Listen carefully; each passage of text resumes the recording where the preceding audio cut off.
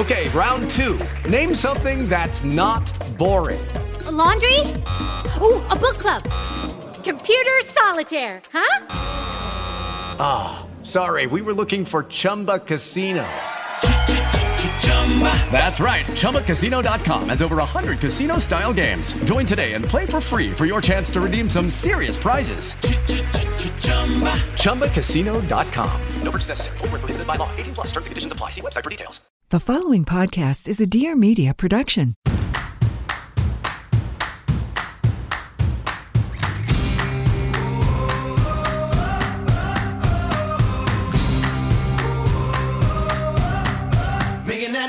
Welcome back to another episode of Trading Secrets. We have with us today Ed Mylett, one of the most successful and influential business leaders of the 21st century. He was named by Forbes as one of the country's top 50 wealthiest under the age of 50. I'm going to have to get some notes from him. And is well regarded for building one of the largest financial organizations around. He's a motivational speaker, social media icon, best-selling author of Max Out Your Life. As you guys know, we're here, June right now.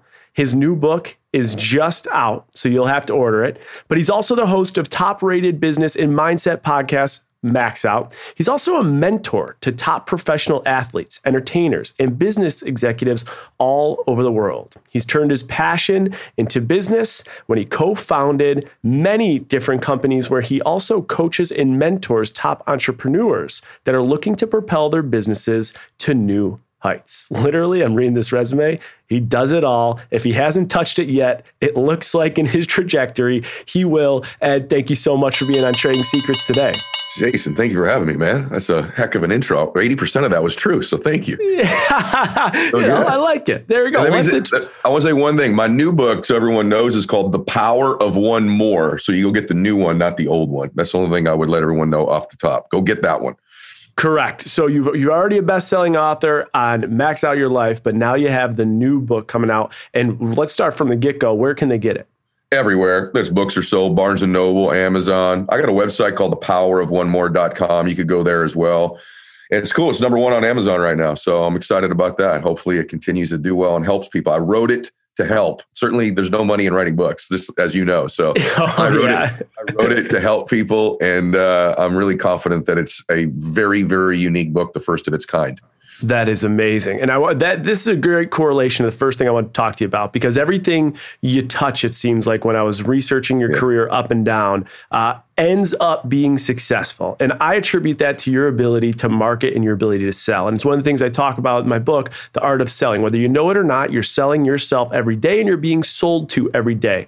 You now have your book out. You're number one on Amazon, and I'm sure you'll hit every bestseller list. If you could give someone right now that's stuck, someone that doesn't know how to sell themselves, 3 ideas for persuasion or tips or tricks within the art of selling, what advice would you give them? Yeah, I'll give you 3. Sure. I go into it in the book in really big detail, actually, but I'll give you 3 right off the top. Number 1, big mistake people make in influence or persuasion or selling. This is going to sound, you've never heard this before. And trust me, I'm right. The mistake you're making is and this is going to sound crazy when I say it. You ready, everyone? The mistake you're making is you're trying to get people to believe what you're saying. Are you kidding me? Yes, I'm dead serious, by the way. I'm not kidding you. The mistake you're making is that your perspective is that you need to get to believe people what you're saying. And when you do that, you come across desperate. You come across like a beggar. You come across underneath them. There's a very subtle nuance, the best get, that I teach that you need to learn to do. So watch this. You don't need to have people believe what you're saying. You need people to believe you believe what you're saying. And that is a completely different level of influence. It's very subtle. And it is the difference that separates people who are great salespeople, great entrepreneurs, great anything, is they are not trying to get you to believe. They're trying to get you to believe they believe. And that comes from a place of certainty, strength, and influence. That's number 1. Number 2, we have to remember this. You are always making people feel something. And so take control of what they're feeling. People respond to energy, what they feel, more than what they're learning or hearing. So you need to be intentional about what people are feeling from you. Third, what is it they need to feel? Certainty. Certainty equals influence. And almost every single exchange, The more certain person influences the less certain person. And that's why you got to come from a place of getting them to believe you're certain, that you believe, because when you're doing that, now you're influential. I've made hundreds of millions of dollars knowing this distinction. And I watch people every single day on social media, in boardrooms, on sales calls, trying to get everyone to believe them all the time. And they come across like they need people to believe them. But when it's in your world saying, I believe this, and it's a little subtle, it's a little nuanced.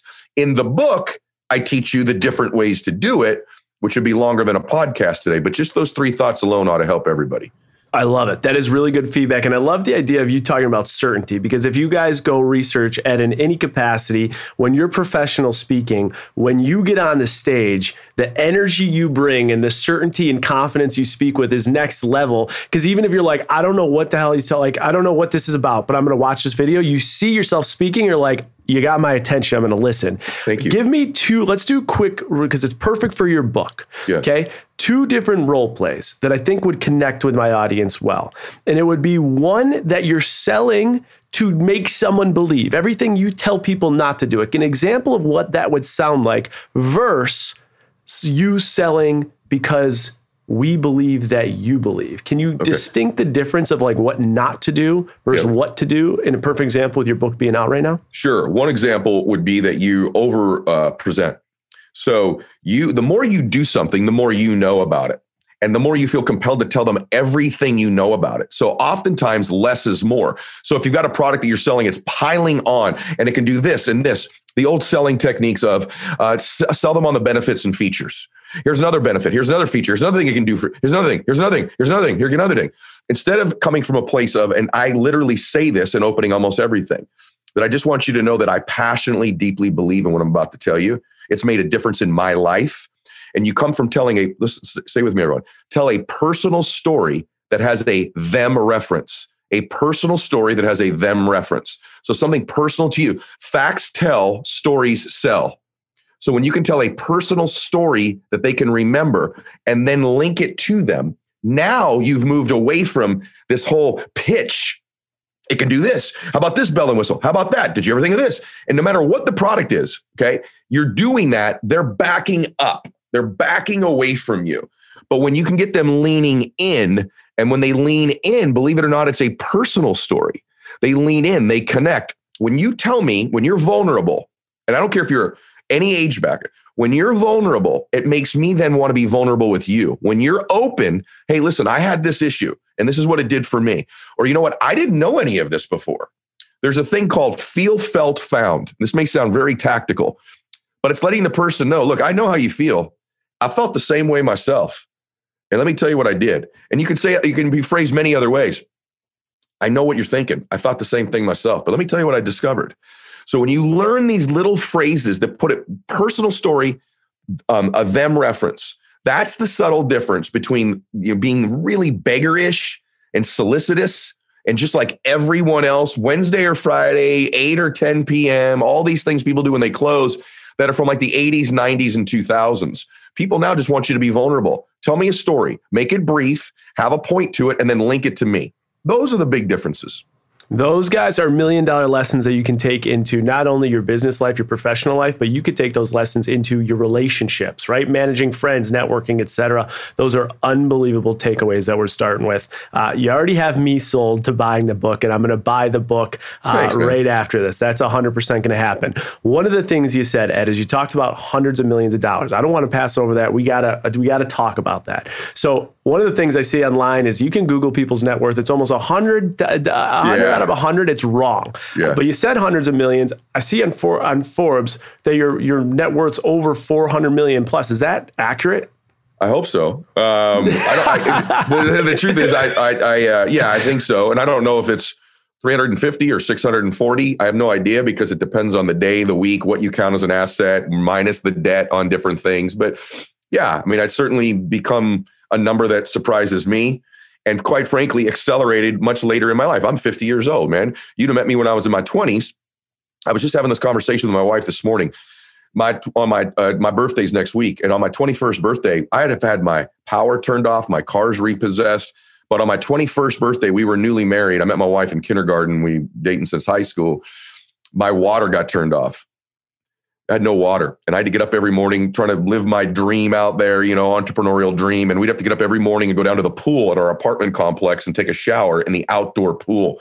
And I'd hold a towel up, man, and my wife would take her shower, and then we'd switch and she'd hold it, and I'd brush my teeth and get ready for the day. And then I have to walk back up my apartment completely embarrassed and go out there and sell a dream every day while I'm living a nightmare.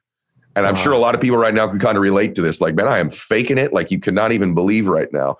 And I went from that to where I am now, like in a flicker. And I can tell you how I did it. I wrote about it in the book. It's not like I don't know what happened. What I find that's interesting, brother, is very few people document their success. Most people cannot tell you how they became successful, not with any level of specificity. And I think that I can. I think I know that. Look, I have 2 books here, man. Here's mine, but here's Think and Grow Rich, which everyone's read or should read. It's like the ultimate book, right? And I love Think and Grow Rich. It's my favorite book other than my scripture. But I got to tell you, you don't just think and get rich. You have to do things also. Execute. So I finally wrote a book. It's never been done before. This book, I'm not selling it. You can get it or you can't. It's up to you. There's never been one written like it ever. Because every single book I read is like the same book, like slightly different. Sure. This is what's the thought and what's the action I have to do in congruency to create a change, more happiness, more success. What's the next thought, the next action? So it's linking thinking and doing together. And it's got to be the right thought and the right action simultaneously that creates a difference. And I documented this stuff. And it's the first time I wrote about it. And finally, it's in this book. So the biggest takeaway from you being stuck, though, to then get the wheels in motion from going literally broken down with nothing to really show to now worth almost $500 million or more and growing. What was the number one thing you did to get unstuck? And what is the number one financial tip you would give someone who feels like they're stuck, who needs to get into that world where their cash flow is starting to look good and their budgeting's looking good? What are those 2 tips? Identity. Period. End of story. I had to grow my identity. I had a broke person's identity, an insecure person's identity. Your identity is, in the book, I call it the matrix. And I get into how to program the reticular activating system in your brain. It's in the prefrontal cortex. It's the filter for your entire life. It filters in what's important to you and filters out what's not. Let me give you an example. Your identity is like a thermostat setting sitting on the wall of your freaking life.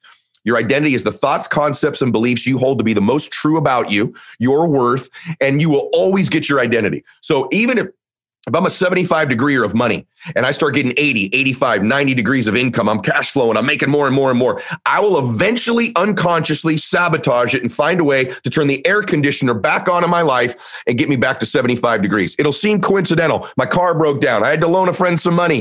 The market changed. Baloney. It's never coincidental. It is you turning the air conditioner on to get you back to 75 degrees. And if you don't learn to change that thermostat setting to 80, 85, 90, 100, 120 degrees, you will always cool it back down. You've always done it. People do it in weight loss. They got a 75 degree of fitness.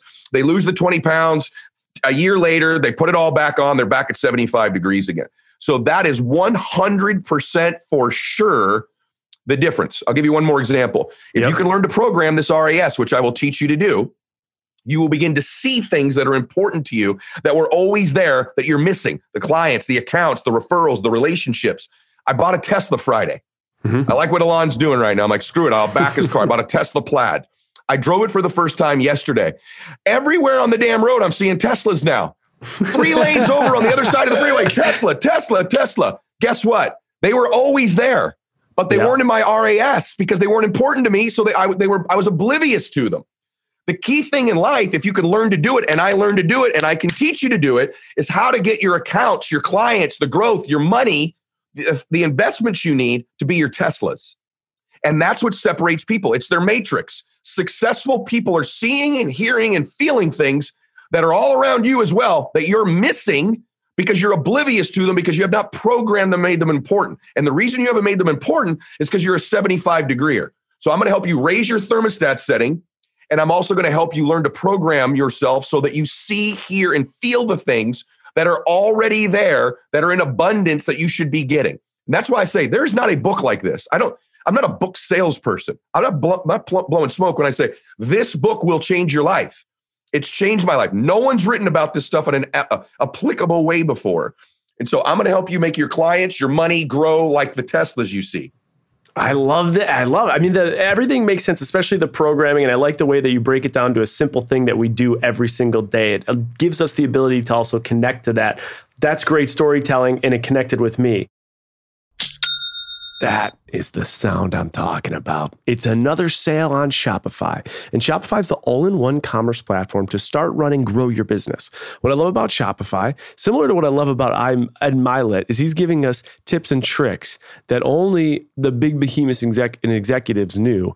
Now we know them. And just like that, Shopify is the same. Shopify gives entrepreneurs the resources that were once reserved only for the huge businesses. So upstarts, startups, and established businesses alike can sell everywhere. They can also synchronize their online and in-person sales and effortlessly stay informed. Now, we've learned on this podcast what will make or break your podcast, but also your business, is the journey of scaling. If it's not done correctly, it can break you.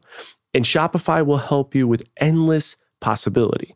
Now, for Restart, we sell merch. I use Shopify. I've done collaborations with Caitlin and Do. We use Shopify. Caitlin uses Shopify. Like my business, like Caitlin's business, Shopify powers millions of businesses from the first sale to full scale. So go to shopify.com/secrets. That's all lowercase for a free 14-day trial and get full access to Shopify's entire suite of features. Grow your business with Shopify today. Just go to shopify.com/secrets right now. That's shopify.com/secrets, all lowercase. From a programming perspective, though, that will obviously change your behaviors to execute. You then execute. Momentum will be on your side. Let's talk a little bit about dollars. So you go from nothing, and now you're programmed, and now you're kicking ass, and you're selling, and you're making money. At what point or what dollar amount was it, like the first million, first 500,000, first 100,000, first 2 million?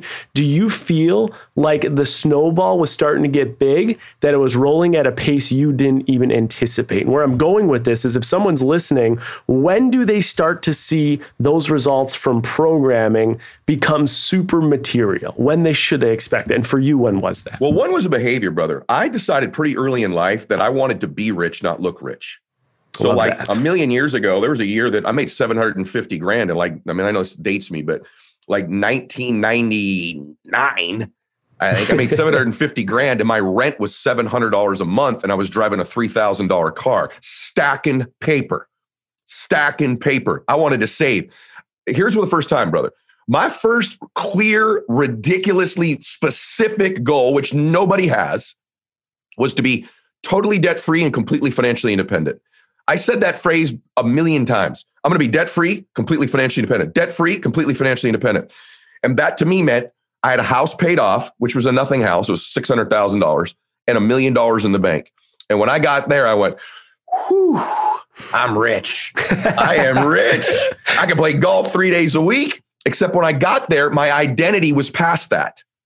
Here's the kicker. Had I not worked on my identity, I'd have got there and went, I'm at my thermostat setting. Here we go. And then you relax. Then you stop making calls and you stop growing your business. By the time I got there, let's call that 80 degrees of success. I was 100 degreeer of identity and I had to turn the heater on still.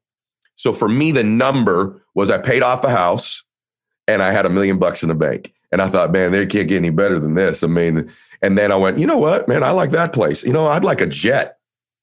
And then I'd like a bigger jet. Then I'd like an even bigger jet. Now I want a Global Express. Then I want to live oceanfront. Now I need a desert place. Man, I need an island. I just bought an island. I got to have my own island. I just bought an island. Where'd you buy an island? It's off the coast of Portland, Maine. It's called Hope Island. You can look it up. I just bought it. What the hell? How much does an island cost? That one wasn't that bad because it was several million. But what I'll put into it is probably 30 million, right? In the different things I'm going to do to it. But it was, I don't know, $8-9 million when I bought it. But it's 100 acres. It's 20 minutes off the coast. It's got electricity, infrastructure, houses on it, chapels, bars, everything already on this island, horses, stables. But my dream has always been to own an island. And eventually one came up in a part of the country that I love. And I bought that sucker. And now I'm going to make it the best property in the United States. I'm going to dump another 30 million in it. And if I moved that thing to California, it's worth $400 million. Oh, of course. So, but the point is, I kept dreaming. Stay with me on this. I have a whole chapter in the book on it.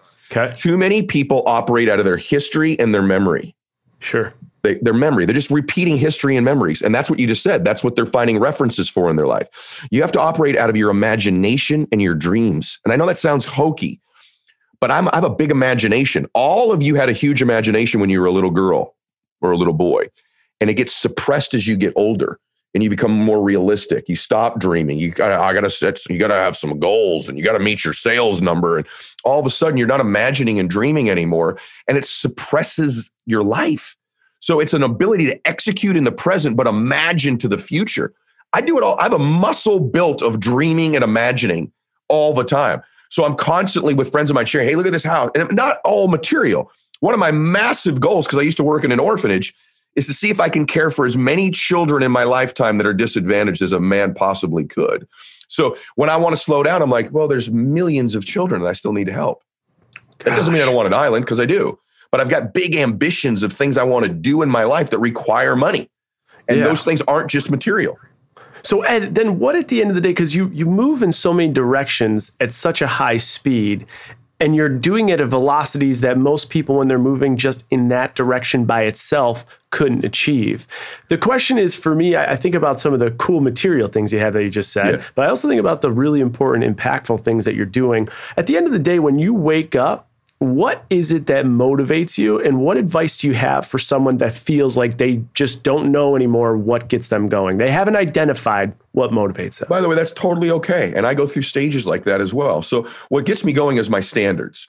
You don't get your goals in life every single time. We've all proven that. You will always get your standards. When I coach some of the top athletes or entertainers or politicians one-on-one, people ask me, what makes them different? Their standards are higher. I just have super high standards for who I want to be and what I want to become. Now, if you don't know what you want, that's okay. What I would say first is identify what you're good at. And that may sound basic, but I mean, legitimately, what are some of your gifts? Like, is it your beauty? Is it your intellect? Is it your humor? Is it your problem solving skills, your touch, your listening ability, your nurturing ability? What are some of your intensity, your drive, your courage, your relentlessness? Don't be humble. What are the 2 or 3, 4 gifts you have? And when you can identify those things and then figure out how to apply them in the service of someone else, you got a formula where you want to get up every single day. If you don't want to get up most days, it's not just that you're lost. It's that you're not using your gifts. It's impossible to get up every day when you've got a gift that you know is yours, and you have them, by the way. And if you don't know what they are, ask the people who you love that love you what they think they are in you. I'm serious. Because I get up and go, I get to use my ability to read people. I get to be my ability to love people. I get to use my ability to communicate every single day of my life. And it's easy. I'm not saying that achievements aren't hard. They are. But the process of being me is easy. What you're really saying is, I'm not being true me. I'm doing something every day that's not really me. And I want the money that I could get from doing it, but it's not really me. And when you begin to know you, bro, it's obvious. I mean, all the gifts you've had, the success you've had in different media sectors, but this right here, it's very obvious why you're good at it. It plays to your giftedness, it plays to your experience, your ability to listen and communicate, your insights. So you don't probably most days, I bet you have other things you do. You're like, it's on my calendar. I got to do this. Oh yeah, all the time. But I bet when it's the podcast, you're like, I can't wait for it. I get to do it. I'm so excited about it. Because it takes advantage of what your giftedness is. And so this whole thing of, I'm a successful man, not because I have lots of money. I have a sister who's a school teacher. Just stay with me, because I want everyone to have a ton of money. It's a lie. Yeah. I've been happy poor and happy rich. Happy rich is a billion times better. Okay, trust me. I've flown commercial and I've flown on my Global Express a billion times. I've had Del Taco and I've had the best steak at Del Frisco's. It's better at Del Frisco's. Trust me. I've had my parents broke and I've paid off their house, and paying off their house is better. Trust me. But having said all that, my sister's a school teacher. She makes $30,000 a year. She's successful. You want to know why? Takes advantage of her 2 or 3 gifts. She's a teacher. She's a nurturer. She loves children. Every day is not a grind for her to get up and go teach that class, because she's in her giftedness. Man, find these gifts. This is, and by the way, it might take you more than a week, but the pursuit of identifying those gifts, and then how do I apply it? What can I do for other people with it? Maybe it's not just your career. Maybe it's a hobby. Maybe it's a side hustle. You got your career, you're side hustling now using this gift of yours, but pursue it. That's where richness comes. That's where the big bucks come. That's where you won't get fatigued all the time. I want to ask about some of your setbacks too, because I completely agree with everything you just said. One of the things I talk about in the book is I did this exercise by myself. I asked my closest buddies, my parents, my friends, what they thought of my career, my trajectory, and where I was. I then myself, with no influence, no technology or anything, I wrote down the same exact answers to the same questions. It was fascinating as everything that they said was completely polar opposite of what I was, right? Like go-getter, great future, gonna be a CEO of the bank, everything he wants, where I was lost, confused, not happy, not satisfied. And to your point, if you haven't understood yourself and your identity to the bedrock of who you are, you'll never be able to navigate and find the success at really any level. And you'll never achieve pinnacle greatness until you've identified really what defines you, what skill sets you have, what learned abilities, and making sure that you're channeling that. Couldn't agree more with you. I want to talk about some setbacks because you already mentioned it. And I read, and again, you never know what you read online, but as I'm doing research, it did say a couple times you had claimed bankruptcy. So in those times where you believed in what you were doing and you knew what the plan was, but it wasn't working when it came to some of the financial things, what was rock bottom like for you, and what would you have done differently knowing what you know now? Okay. So the good news is, luckily, I've never claimed bankruptcy. So those are bullshit articles online. Yeah, Let's they are. Get them out. But I will say, maybe I should have. I ended up paying everybody off, but maybe I should have. But I've never gone there. But I have been broke. I've had, like I said, I've had a house foreclosed. I've had cars repoed. I've had those. I remember one time my wife came back. She goes, "My car was stolen this morning, babe." I'm like, "Oh, can't get any worse than this." Hour later, I found out, it turns out it is worse. It wasn't stolen. It was repoed. So I've had those moments. I've been broke. I've been beyond broke. I've been where I'll be really honest with you, where I wondered, I got so broke a couple of times. I wondered my value of being alive. I wondered that. And so what would I have done differently? I would have had way more self-confidence. And let me tell you what self-confidence is. And this is why a lot of you don't want to get up in the morning. You don't have I'm going to speak from my own experience rather than put it on you. I didn't have a very good reputation with myself. Self-confidence is a reputation with yourself. And here's the truth about me back in those days. I didn't keep the promises I made to me.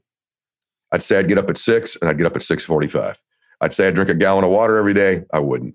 I'd say I was going to eat 2,000 calories and not 3,000. I'd eat 3,000. I'd say I'd make 15 sales calls that day. I'd make 3. I couldn't trust me. And because I couldn't trust me, I had no self-confidence. And if I could go back, I would have said, Ed, this isn't that complicated, brother. Start keeping the small promises you make to yourself. And I did. I started going, this may sound stupid, Jason. I said, I'm going to set my clothes out for the next day, the night before. I'm going to get up at 6 o'clock. I'm going to stretch and work out for an hour when I get up.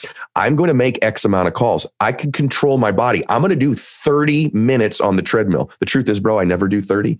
That's why the book's called The Power of One More. I always do one more minute. Ooh, I like it. So I'm doing 31. And so I started keeping the promises I made to myself. Stay with me, everyone. Mm-hmm. And then I changed my standard. I don't just do what I've promised myself. This is where I exploded my life. I do one more. So I do one more rep in the gym, one more call than I said, one more meeting than I said. I tell my daughter I love her one more time a day. And I started not just keeping the promises I made, I started doing one more than what I promised myself. And I became a monster. I became a monster of self-confidence. The dude who was going broke couldn't trust himself. The dude who got pretty average and ordinary could trust himself. The dude who built a magnificent life did one more than what he told himself he was going to do. The power of one more. There is a power, bro. And let me stay with you. I want to say one thing about it. Yeah. This is the premise of the book. I want everyone to hear me on this. We'll get as detailed about money as you want. The premise of the book is you're much closer to having the life you want than you believe you are. Your problem is not that you don't have a vision for your life. You have a vision for your life. You know how you want to feel, where you want to go. You'd like to have a damn island. You'd like $25 million. You'd like all that stuff. Your problem is you think you're further away from it than you are. And because you think you're so far away, you pace yourself or get down about it. And let me tell you, I opened the book with this. You are one decision, one meeting, one thought, one relationship, one podcast listening to like today, one emotion away from completely changing your life. I'll give you an example. Played golf 2 weekends ago. A guy gets introduced to me. A guy goes, similar net worth to you guys, were about $800 million at the time. I said, hey man, I want to hear your story. He goes, well man, about 30 years ago, a guy asked me for a $50,000 loan. Me and my buddy both loaned him the 50 grand. I said, you're kidding me. He goes, my buddy asked for the money back a week later and the guy gave it to him. I didn't ask for the money back. It turned into $700 million. I said, you're kidding me. Who was it? He goes, Jeff Bezos. Jeez. And I go, you're kidding me. Yeah, and now, by the way, that's an extreme example of he was one relationship and one decision away from a completely different life. It took a while to materialize. Sure. But that's when it happened. All of you don't have that Jeff Bezos moment, but you are one decision, one moment, one connection, one meeting, one breakthrough away from a completely different life. And if you don't start believing that, you will never have them. Because if you keep thinking it's so far away, you will keep that frame of reference in the distance the rest of your life. But if you could begin to wake up with expectation, I wonder who the relationship is. I wonder what the decision is. I wonder what the meeting is. I wonder what I'm going to learn today. I wonder what contact. I wonder what investment. I wonder what account. With an expectation and anticipation that one more is there in your reticular activating system, you will eventually find them. That is not puffery or feel good, heebie-jeebie stuff. It's actually real. You're one away. I have a massive trading secret for you. I got to take a quick break from the Ed Mylett podcast, but here's a huge trading secret you got to know about. June 19th, it's Father's Day this year. So here's a little gift, giving wisdom from Omaha Steaks. Dads want steaks. And with Father's Day around the corner, there isn't a better gift than Omaha Steaks. So here's what you're going to do. Just visit omahasteaks.com and then type secrets in the search bar and order the Dads Want Steaks package. For just $99, the limited time package includes 16 mouth-watering entrees. He's guaranteed to love the smoky tender bacon wrapped filet mignons. I'm obsessed with those. The gourmet jumbo franks and their air-chilled boneless chicken breasts. And they have the sweet finish all lined up for Dad. They have delicious caramel apple tartlets. Getting hungry just thinking about it. And as a special gift for my listeners, when you type secrets into the search bar and order the Dads Want Steaks package, you'll also get 8 free Omaha Steaks burgers. These burgers are full of bold, beefy flavor made from 100% Omaha steaks. And they're bigger than ever at a whopping 6 ounces. Don't wait. Send Dad more than just a gift. Send him an experience he'll love and can share with you. Go to omahasteaks.com, type secrets into the search bar, and order Dad Want Steaks package. You'll get 16 entrees and 4 dessert, plus 8 free Omaha steak burgers. All right, one away. That makes a lot of sense. A lot of the things you said are going to connect so deeply with our audience because I know my audience also feels a lot of imposter syndrome. It's a thing they feel, like you said, they are so far away from where they think they will be. And all the things you just said, I literally imagine most of our listeners sitting down with a pen and paper. They're taking notes right now. But the one thing is on paper, they'll know what to do. They'll know what they got to do. The problem is when they get in those circumstances, they're not the best version of themselves because they deal with imposter syndrome. Yeah. In your book or in your experience, what advice would you give to them? Got a whole chapter on it, brother. I love that. Here's the whole deal. Okay. And I'll elaborate in the book, but this is important for everybody to get. Okay. Write this down. There is a power to intention. Intention. So many of you, I had a call the other day, and I'll be honest with you, I got a little of it. This guy used to lead a country. And before we were getting on the call, I'm like, whew, now this one, what's he going to listen to me for? Sure. Right? You don't have to have all the answers. People feel energy from you. And so here's what I want you to begin to give yourself confidence in and credit for: your intent. Your intent to serve, your intent to do good, your intent to contribute. When you begin to link, is this true of me? Am I a good woman? Do I want to help these people? Is my heart open? Am I a good woman? Am I a good man? Do I want to make a difference? My self-confidence, my imposter syndrome drops away when it's about my intention. He becomes a giant imposter when it's about my ability. You will always be chasing your confidence and this imposter syndrome if you link it to your ability. The truth is, everybody who's ever done something great didn't know what the hell they were doing the majority of the time. Trust me, I know almost all of them. Steve Wozniak's a very good friend. Founded a company called Apple. Do you think when he and Jobs founded Apple, they knew there was going to be an iPhone or an iPad? No, they were a board company actually. And they started that company and moved into that space with what they knew at that time. If you'd have told him, hey, you're going to be the most influential company of all time, Steve Wozniak, he'd go, I'm an imposter. You're crazy. There's no way. But what we do is we put ourselves into these space based on our intent. And when we get there, we become resilient and relentless and resourceful to find the answers and the solutions. Here's the truth. Some of my favorite salespeople, favorite leaders in business say this sentence more often than others. I don't know, but I'll find out. That's a powerful sentence that endears trust. Someone who has every answer, I don't trust them because no one should have all the answers. You know what else is a powerful sentence? Hey, I was wrong. I made a mistake. You know what? I trust you more when you say that. That's why I don't trust any politicians. They never go, hey, I screwed up. They've always got an excuse. So as a salesperson, as a leader, link your confidence to your intention to serve. We come on here today. I don't have every answer. I don't know everything. Sure. But I know this. I showed up today, man, as a good man trying to serve people and make a difference for them. I wrote my book to serve people. That's why I started with that. Because I even opened the podcast with that sentence. The reason is I don't have every single answer. Nobody does. But I intend to find them. And I can share the ones I have. And I'll give you my best. And you can trust me. And I care. And my self-confidence is through the roof because I know that about me. And guess what? Everyone, you know that about you. You start walking in a room and you freaking own that room. You own that room because you intend to do good. You intend to make a difference. You're not perfect. Neither is anybody who's ever done anything great in their life. And it makes me emotional because so many people have this flawed belief that I got to be perfect. I got to know everything. I got to be a badass. That's all social media crap, man. The truth is the people with the purest hearts and the best intent that then give themselves credit for that. Those are the ones. You think Elon Musk knows everything about space travel? No. You think he knows everything about electric cars? Are you out of your damn mind? You ever watch the other engineers around Elon when he's talking? Even his own team, they almost are rolling their eyes. Watch the documentary on Netflix. Like, this dude he doesn't know everything, but he intends to do something great. He intends to change the world. He owns the space because of his intention, not everything he knows. That's the flawed belief you all have. What if your intention is a little bit egotistical? What if your intention isn't? Because you said something about like, you don't have to be picture perfect, right? You have to be who you are. Yes. And so if your intention is like for ego or to get attention or something, do you think that you should be thinking your intentions? Or do you think it's okay to be honest with yourself? Listen, my intention for this move is literally just to make money. Or my intention for this is to literally just drive my ego so I could, maybe like the second book, I could just sell a bestseller or get the New York Times bestseller. Is there something wrong with having intentions that might not seem politically correct? Because I think people struggle with that. No.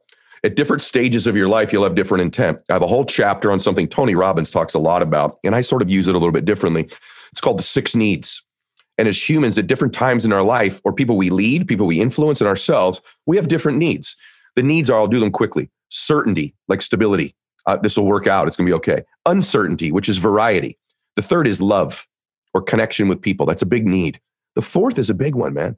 Significance, recognition. The fifth is growth. And the sixth is contribution. At any given time in our lives, one or two of those needs is dominant for us. And it's none of them are better or worse than the other. When I was young, if you'd asked me to do this podcast at 25 years old, you'd have said, hey, man, the audience is huge. They're going to love you. You're going to get all kinds of accolades. I wanted significance and recognition. Nothing wrong with that whatsoever. I wanted to be rich. I wanted what came with that. I wanted the influence. I wanted the notoriety. Nothing wrong with that whatsoever. That was my need at that time. Now that I've been overdosed with that, quite frankly, that's not my big need. Now it's growth and contribution. For some of you listening to this, your dominant need right now is love. You want to be a part of a team. Someone's going to really push your buttons in business. They need to make you a part of the family. Other people are, I don't need to be a part of the family. I'm going to be number one and kick everyone's ass. That's significance and recognition. None is wrong, but own it. Get to know oneself. Hey, man, my dominant need right now is significance. I want to crush everything. I want to win. I want to be rich. Own it. That's your intent. Nothing wrong with that whatsoever. But you got to know yourself. Rob Dyrdek is a friend of mine who's, MTV Rob, but he's also a great entrepreneur. Yeah, he's been on the pod. He's amazing. He's a stud, and we're partners in a business together. And when we were talking at one time, I'll tell you this really quickly. I go, yeah, man, I've grown out of recognition and significance. I'm much more growth and contribution now, And he goes, yeah, me too. And then like a month later, we're at a Rams game together and he leans over randomly, like, we haven't talked about this in a month. He goes, dude, we're full of crap. And I go, what do you mean? He goes, I'm still addicted to recognition and significance, man. Everyone that's come over to take a picture with you, I'm like, why aren't they taking one with me? I go, I was thinking the same thing with you. And he goes, but I get my significance now by contributing. That's the methodology for me. And I think just starting to understand that the chapter on that, man, is one of those chapters. I think if y'all read it, you're going to go, wow, I understand humans and myself much more and how to work within what my needs are, not everyone else's needs. I did not write this book like based on me. I wrote this book based on all 6 of those different personality types, and it will change as you evolve, or as just a circumstance change. It's not an evolution. Wanting to grow is not better than wanting to be significant. It's just different. I love Rob Dyrdek. I love that story. He came on and when he talked about how he gamifies his life, I was blown away. It's one of the most... He loves to say optimization. Optimization. But the shit he does on a day-to-day basis to gamify his life, it's wild. I want to get back. I want to get to the next step though. And by the way, guys, I don't have this book in front of me. I honestly just think we're covering chapter by chapter because we're taking a sequence here through your journey to identify, having the confidence to go into a meeting, the sales opportunities, the things you got to do to persuade. The last step I got for you that I know a lot of my following and audience deals with is performance anxiety and performance pressure. You've done it on stages with stadiums sold out, and you've done it, like you just said, talking to leaders of different countries. What are things you're doing before those meetings? What are things you're doing before you walk on that stage? Or what tips and tricks do you utilize while you're on that stage to make sure that all the culmination of everything that's happening before, you got 30 seconds or 20 minutes or 15 minutes to make it all happen. Your life's work in 15 minutes. What type of things do you do that our listeners can then apply to how they do things when it comes to presentation or performance anxiety? I focus on something called equanimity, which is, there's a whole chapter called One More Level of Equanimity. Equanimity is calmness under duress, calmness under stress. For me, that begins with my breathing. So one of the things I'm very conscious of before I speak, before I do anything, is slowing down and controlling my breathing.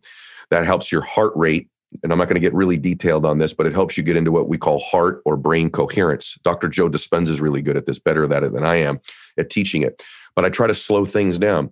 When we get really nervous and really worked up, we talk faster, we think faster. People can sense that pacing.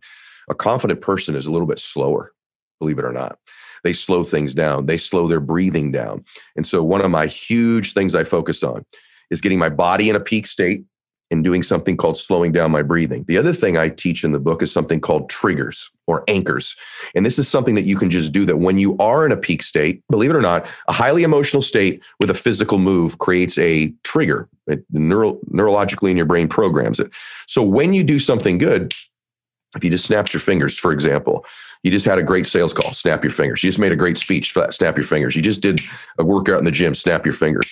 When you're in an emotional state that's linked to a physical trigger, and you do that repeatedly, okay, and I teach you how to do it in the book. It's not complicated. Then when I'm backstage, I can snap my fingers and it reverses me back into that state. So you can own it physically. So when I say there's things in the book, man, that have never been taught before, I'm not BSing you. And so for me, anytime I do something great, you'll hear me snap my fingers a lot because that's what I use, but it could be touch your shirt, grab your ear, smile, whatever it might be. There's a move. Athletes do it all the time. You ever watch a baseball game and watch a golfer with their putter or a fighter beat their chest or a batter wiggle their bat, take 2 practice swings, or Peyton Manning under the center, Omaha, or whatever their routine is, right? Brady, let's go. These are triggers that create a state. Athletes do it crazy. I work on my athletes with it. Salespeople should have them too. I'm thinking when you're talking about this, I'm thinking of Matthew McConaughey, Leonardo DiCaprio, Wolf of Wall Street. And he actually did that though, like that scene, as you probably know. And that's a powerful state, but you can do it where, what if you're in like if you meditate or pray, let's just say you do that. Sure. What if you just, when you're done, just do something where you link that state, slow down your breathing. You just do it repeatedly every day. You're going to find that when you go back right before that sales call and you enter that state more often than not. So that's how I control my breathing and how I get into that state, what's called a trigger. One last question on performance, because you had mentioned, obviously, confidence speaks slow, but like the way that they should articulate. And you messaged and talked about things that you want to see out of people that are doing it the right way.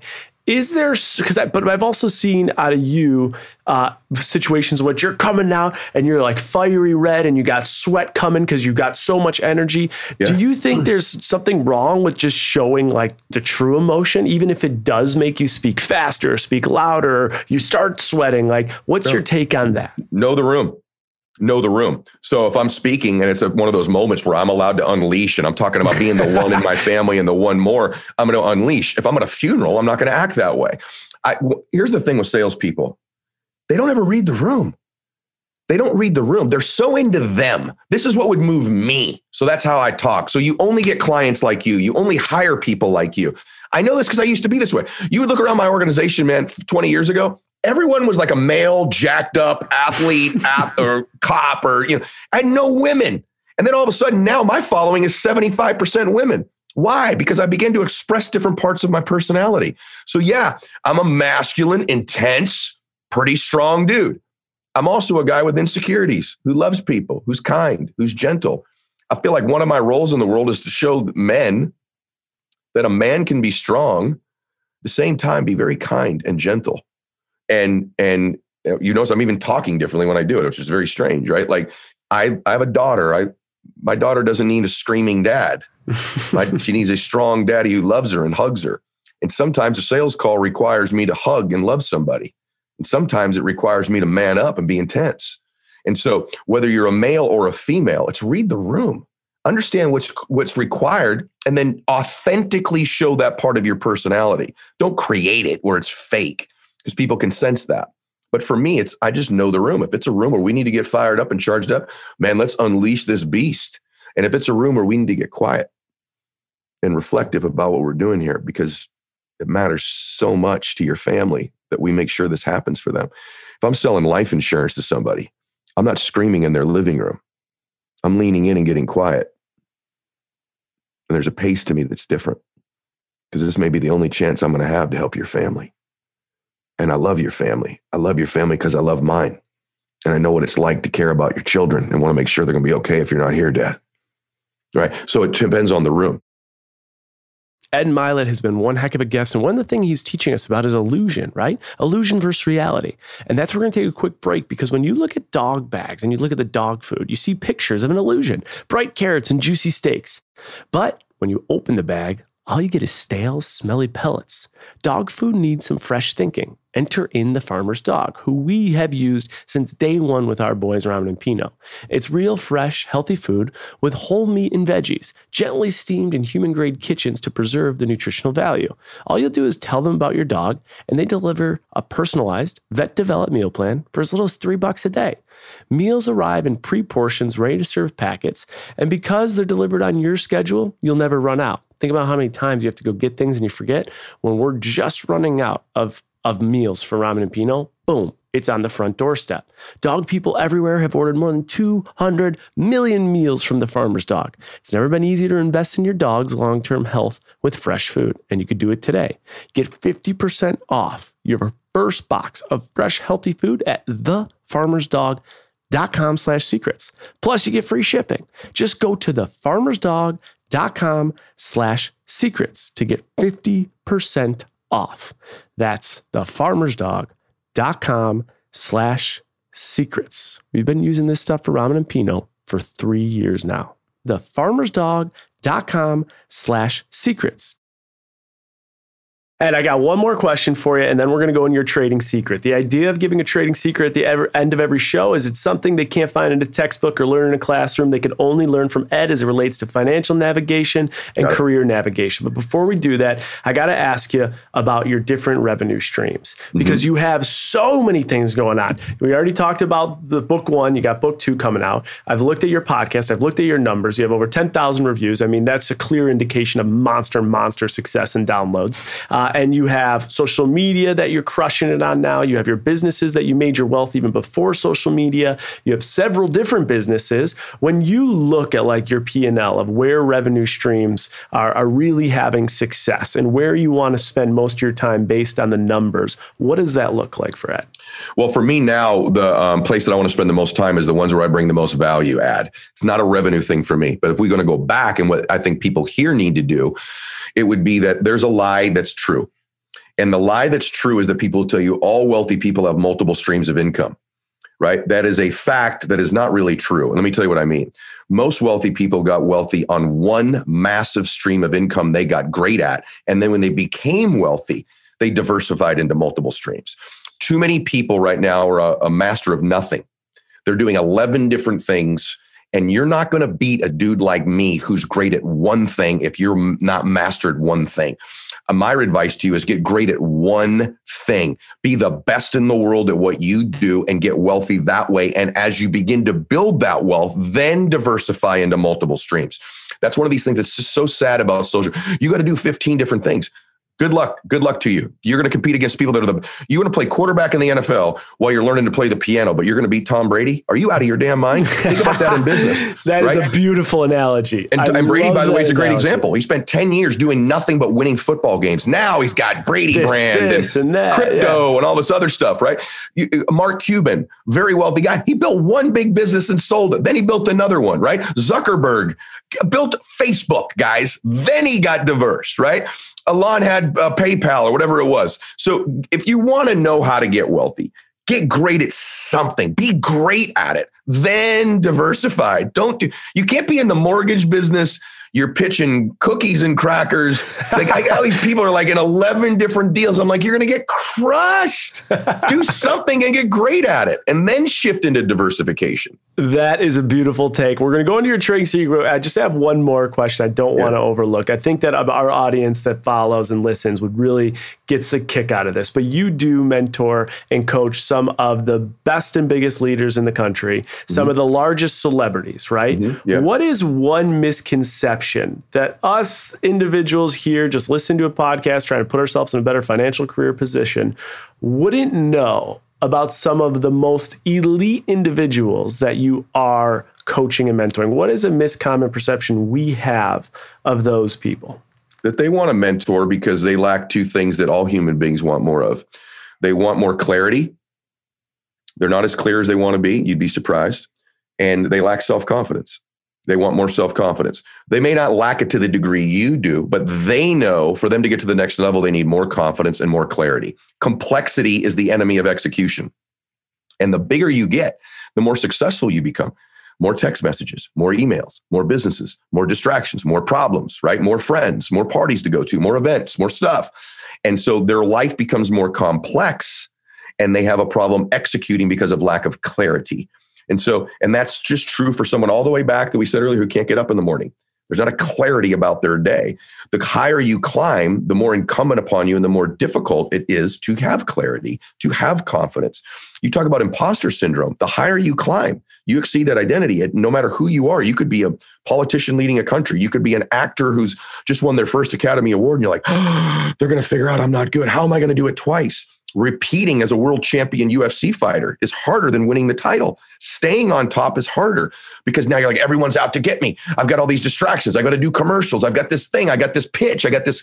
And they need more clarity and more confidence. So if they need more clarity and more confidence, what is it that you need? A lot more clarity and a lot more confidence because they know that's their pathway. It's got to be yours. I love it. What an answer. Ed, this has been an unbelievable podcast. I'm going to re-listen to this and take some notes. I'll certainly be buying both of your books, so I appreciate that. But can you leave us with one trading secret, one secret that someone couldn't find in a textbook or classroom but could only get from Ed as it relates to financial navigation or career navigation? Career navigation. One, understand what you're actually selling to people, because I don't think you do. You're actually selling happiness. And you're like, well, no, you don't understand. Like I sell microchips. No, you're selling happiness. All great business people link what they do to people being happier. And they'll actually say those phrases. Let me give you an example. Number one seller of food in the history of the United States and the world is a company called McDonald's. Their food is crap. They're also the number one holder of real estate in the world.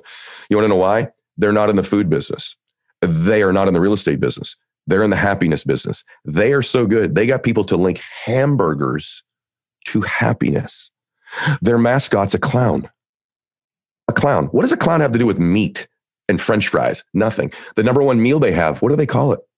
A happy meal. The number one seller of another product they have in their place is called Coca-Cola. If you buy a Coke, which is a carbonated beverage, you know what you get with your Coke? A smile. You get a Coke and a smile.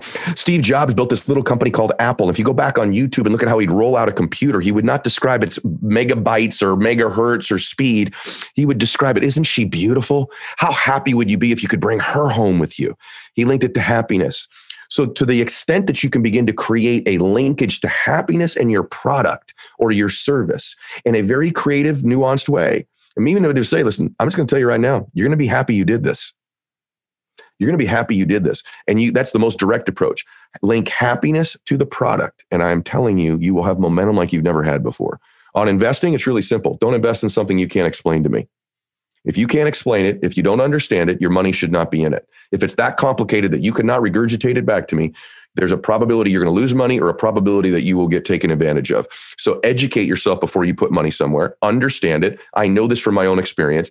And the best investment you can make in your life is in you. Invest in books, invest in podcasts, invest in events, because that will grow you. The center of my investment universe is me. I'm the cash cow. I'm the guy who generates the income. And then I invest in stuff that I understand. I invest in stuff that I can understand. And if I can't explain it to you, I will not invest in it. Like NFTs, they're probably a great thing. I just still don't get it. It doesn't mean I'm right or wrong. In fact, people that I really admire and respect tell me for sure this is a pathway to the future. Once I can explain it, and I still can't, once I can explain it, if I believe in it, then I will be investing in that space. Before that, I will not. Doesn't mean you should or shouldn't. I'm just telling you that those are my barometers for when I invest money in anything I do. And that's a full circle moment to exactly when you said, I don't have all the answers. I know when to say I don't know. And it's a pure example right there. And I will tell you, we've had some really cool guests on this show. Kevin O'Leary, Gary Vee, you said Rob Dyrdek, A-Rod. And I think if I had like brain simulators on during this podcast and we were like measuring, I think this is the most stimulated I've ever been in a conversation from start to finish. I genuinely mean that. And maybe that just goes to the way that you can capture attention, but it's absolutely impressive. What you've done is remarkable. We'll be following along with everything. Ed, where can people get the book and find more of you if they so want to come follow along?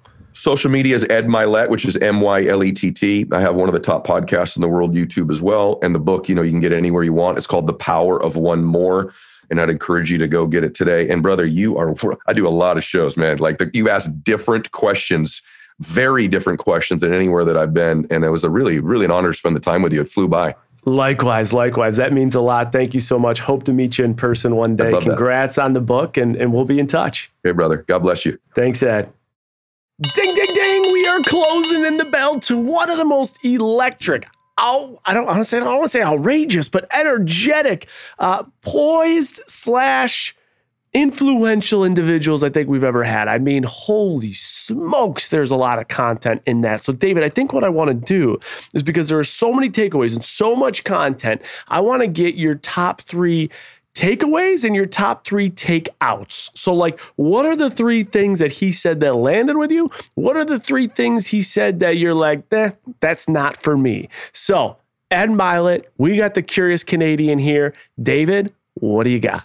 I got that this guy's a beast. First and foremost, an absolute beast of a human. I'm terrified to even say like something that maybe didn't agree with him. I feel like he's just going to like show up on my door and just like stare at me. But the guy is a beast. I have typed in capital letters, couldn't type as fast as the advice was coming in. So regardless of my takes, I'm sure you at home got a take. But one of my takeaways that I'm definitely going to have, and I know we've talked about this a lot, I want to put it out there. He said the most important turning point for him to become successful was the reputation that he had with himself. He said the small promises you make, holding yourself accountable, the power of one more, and then eventually changing his standard. I just thought that was such a good takeaway, real world example that we all use in our own lives.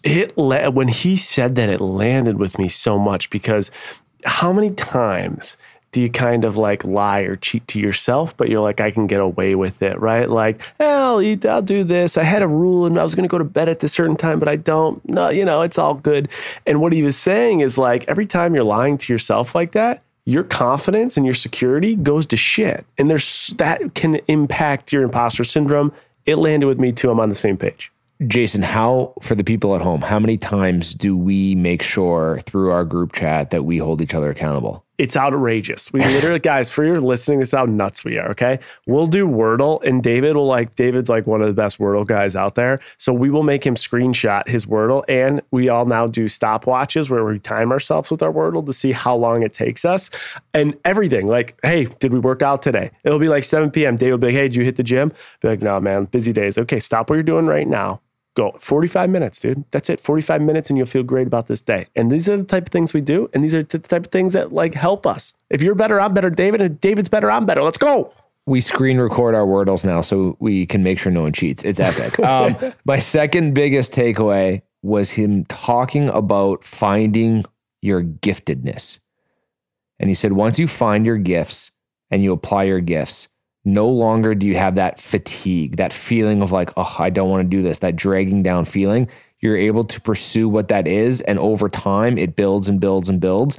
He actually had a really good compliment to you. He said, podcast plays to your giftedness, Jason. And I'm sure you have things on the calendar that you look and say, oh God, I don't want to do this. I just found like identifying and applying your giftedness to things that mean something to you, that you know you're good at, that you add value in people's lives in. I thought just finding that is really, really important. And maybe my question in that takeaway to you is, how do you find that? Everyone has things that they're gifted at. Yeah, I mean, I think that's one of the things that also landed with me is because how many people go through life that didn't really be able to establish what their gift is? What if like naturally you're just really a good, like you can learn music quickly, like you're gifted in that way, but you actually never took a lesson or something like that. And I think the only way to do it is really pay attention to understand yourself and just fucking try things. Go do something different. Go take a karate or jujitsu lesson. Go take a music lesson. Go hiking. Like do something you haven't done. Go painting, whatever it might be. You have no idea what you might find out that like naturally you are way ahead of the masses at. And then once you do that, you can really accelerate into it.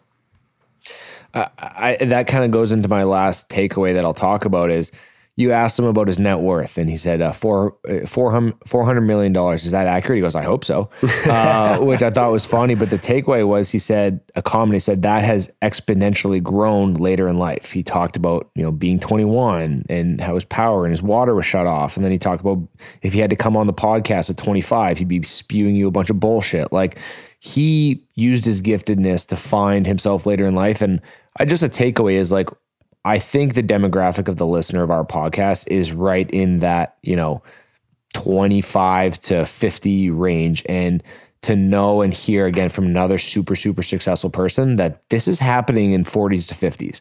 It's not necessarily happening in your 20s or even in your 30s. So it's always a positive takeaway to know that, okay, if I'm applying these things that he's saying, if I'm holding myself accountable, and then that snowballs into understanding my giftedness, like there's a little bit of light at the end of the tunnel. Yeah. Yeah, absolutely. I mean, I think like that's the whole thing, right? It's never too late. Don't you think that? Like, don't you? And I always say like, it's never too late to restart. Now, listen, I'm not getting into religion and politics. It's not what I do, but I do this and I mean this in a joking manner. No one take offense to this, but like the story goes that Jesus Christ was, a contractor, right? I mean, the guy was hammering, apparently, whatever you believe, he was hammering nails into wood until he was like 29. That's the story. And at like 30, then he became like, everything changed. And here it is thousands of years later. We like worship. A lot of people like worship and look up to Jesus Christ. Like if anyone can restart, like at any time, any moment your calling can come, it's never too late, right? I mean, what's your take on that? Like, do you agree with that? It's like literally never too late. That's an incredible example. And all I can speak to is like, there's just too many examples out there. You've used the sharks. You've used a lot of people who have gone through these same things. Like it's factual. You can't argue it. There's too many people doing it and doing it later in life. And I just think it's one of those things. Sometimes you just got to hear it. Like you got to hear it to believe it. Once you hear it and believe it, and kind of goes with what he was saying, your RAS awareness system change, how you see or feel, your touch or hear things and make them important to you. I think the more that this happens, the better it is. Yeah, exactly. All right. Those are your 3 takeaways. What are you taking out, David? Because I mean, there was just so much content, so much good stuff. There had to be some stuff you're like, that's not for me. Well, I can't be the curious Canadian without being a little too curious about some things.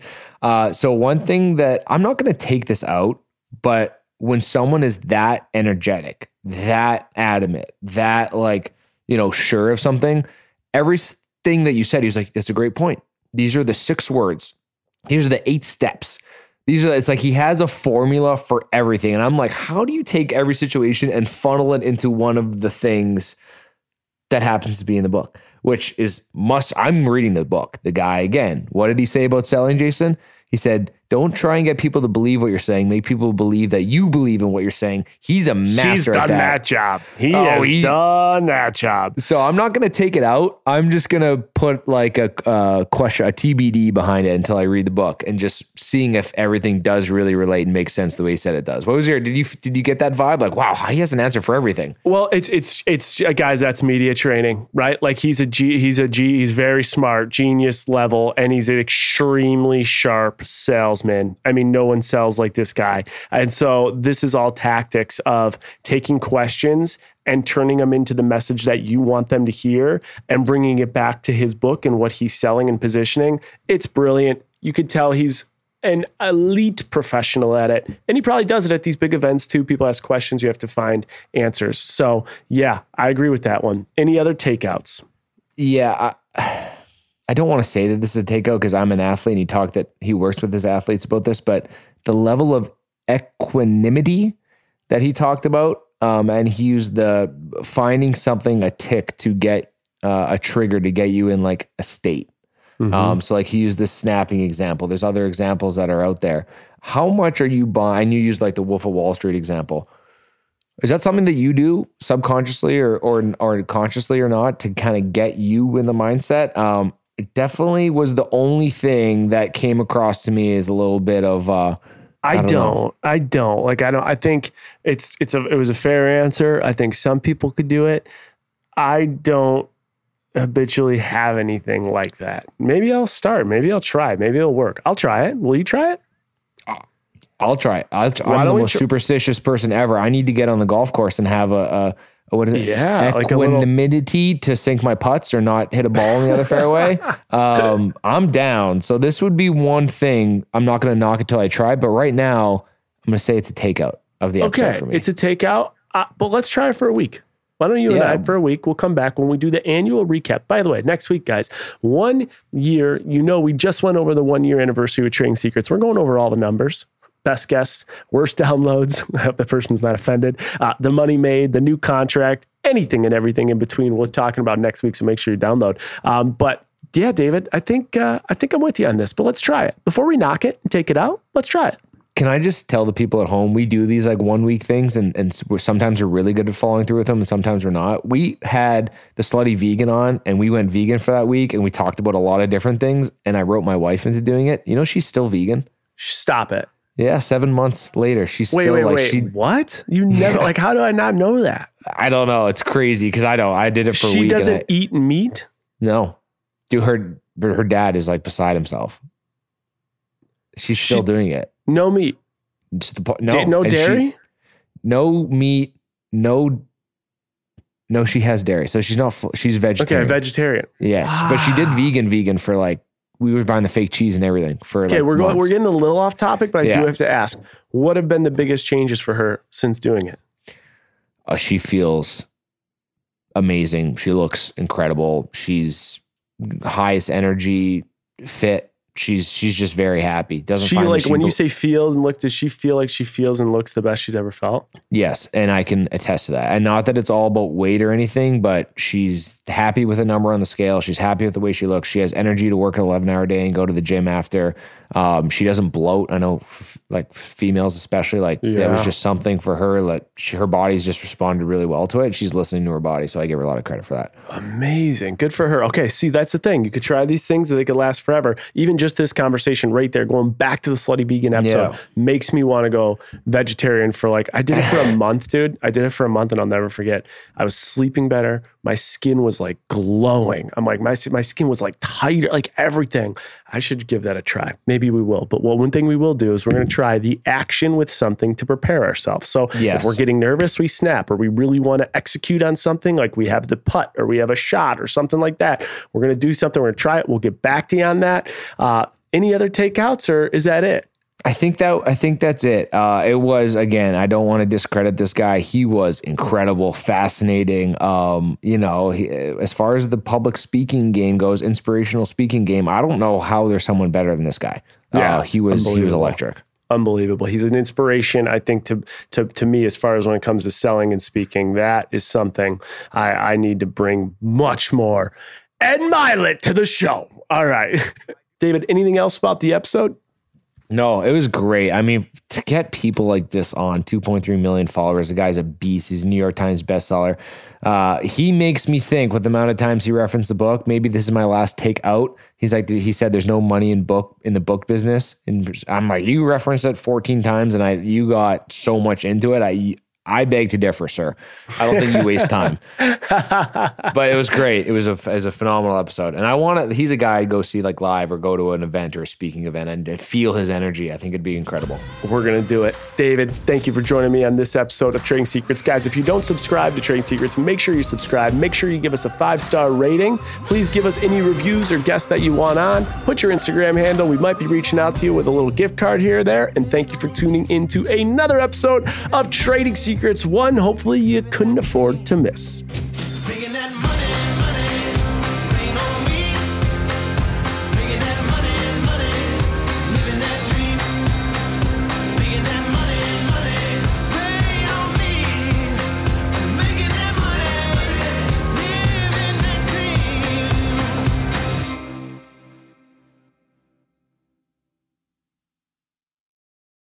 It is Ryan here, and I have a question for you. What do you do when you win? Like, are you a fist pumper, a woohooer, a hand clapper, a high fiver? I kind of like the high five, but if you want to hone in on those winning moves, check out Chumba Casino. At ChumbaCasino.com, choose from hundreds of social casino-style games for your chance to redeem serious cash prizes. There are new game releases weekly, plus free daily bonuses. So don't wait. Start having the most fun ever at ChumbaCasino.com. No purchase necessary. VGW Group. Void where prohibited by law. See terms and conditions. 18+.